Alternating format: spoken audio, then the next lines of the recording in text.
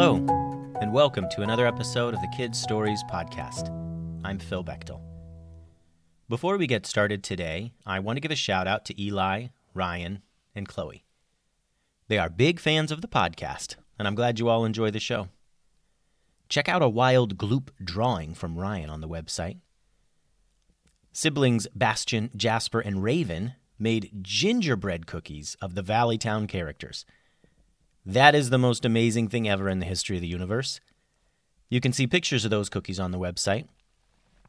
I also want to shout out Anthony from Melbourne, Australia.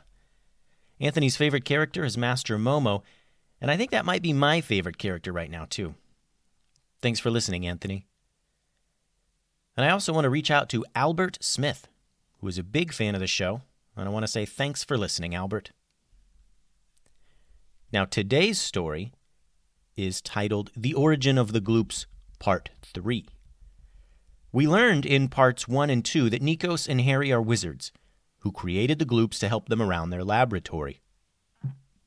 And for a while, they were harmless little helpers. Then, during a terrible storm, lightning struck all the Gloops and they were turned evil. Now we rejoin the story as Harry and Nikos are trying to destroy the rogue little helpers to keep their island safe. Harry and Nikos and Rolly entered the cave cautiously. The villagers followed them in. The villagers were all carrying torches and other weapons. The light from the torches cast a dim glow on the rock walls of the cave. They explored the cave tunnels a bit, and then a villager whispered from behind them, "They're probably just around this bend. There's a large open space up ahead with a bunch of big stones lying about." Our heroes clutched their weapons tighter. Harry was ready for anything with a magic wand in each hand. Nikos was wielding a wand in one hand and a magical club in the other.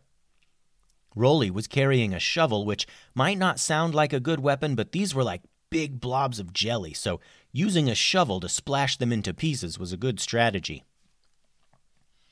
The villager was right about the Gloops being just around the bend.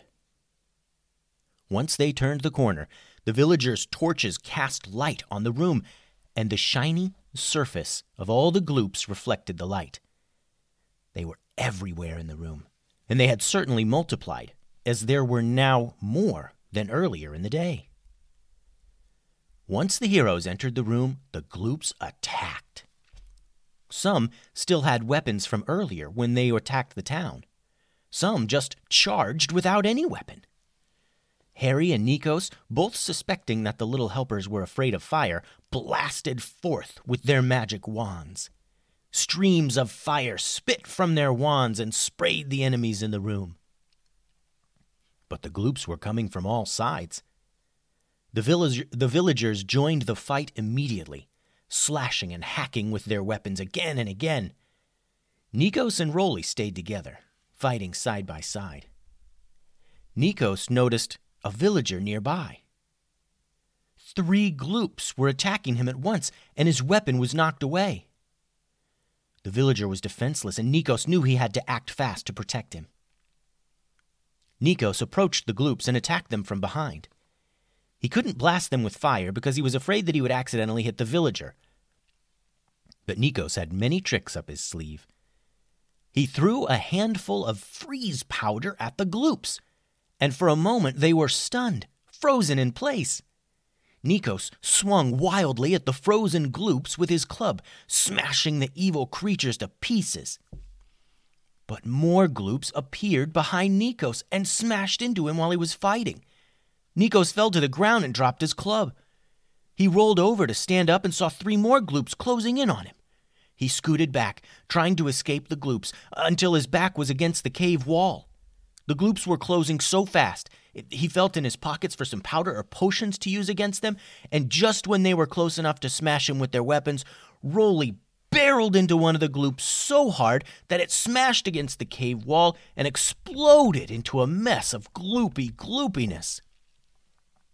Before the 2 other Gloops could react, Rolly did the same to them, smashing them into the cave wall so hard they splashed into puddles. Nikos yelled, "Yeah, Rolly!" And the two heroes continued to crash around the cave room, destroying Gloops in great number. Finally, the room was cleared, and everyone cheered. Harry was exhausted from all the magic he had cast. Nikos and Rolly were still so excited from battle, and the villagers were happy to finally be rid of this mysterious new enemy. As the group gathered themselves and collected their weapons and tended to their wounds, Harry told the villagers how the Gloops were formed. He promised to personally pay for the damages to the town and was generally very apologetic. The villagers were happy to hear the truth and happy to be rid of the menace. They were also accepting of Rolly. After seeing him in battle, they were convinced that he was different from the others and was not a threat to them.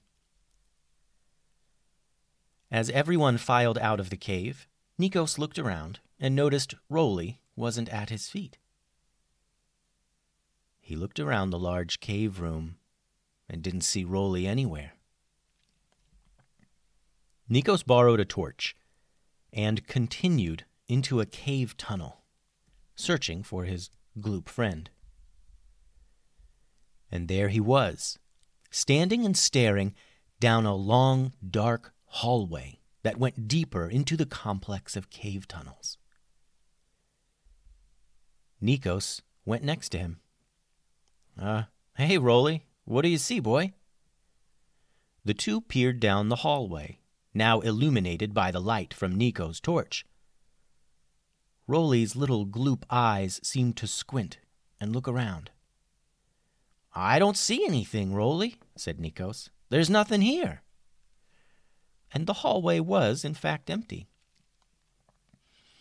"Yeah, it looks empty down here, bud," said Nikos. "Let's head back to the lab. We've got a lot of cleaning up to do." Rolly turned and looked up at Nikos. He made a little gloopy sound and turned to follow Nikos back home. Everyone left the caves then, relieved to be rid of these bad guys.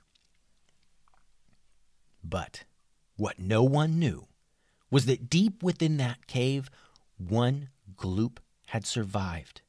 He hid in the cave and escaped one night under cover of darkness.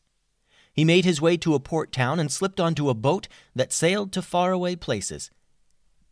And all it takes is one Gloop to make more and more and more. The end. Thanks for listening to today's episode. I'm glad we all got to hear the origin of the Gloops. It sounds like Nikos and Harry nearly took care of the problem, but it only took one to escape, and he ended up multiplying and creating the Gloop army that we have heard about in other stories. Be sure to check out the website, kidstoriespodcast.com, for new videos and new printables in the store. Adios.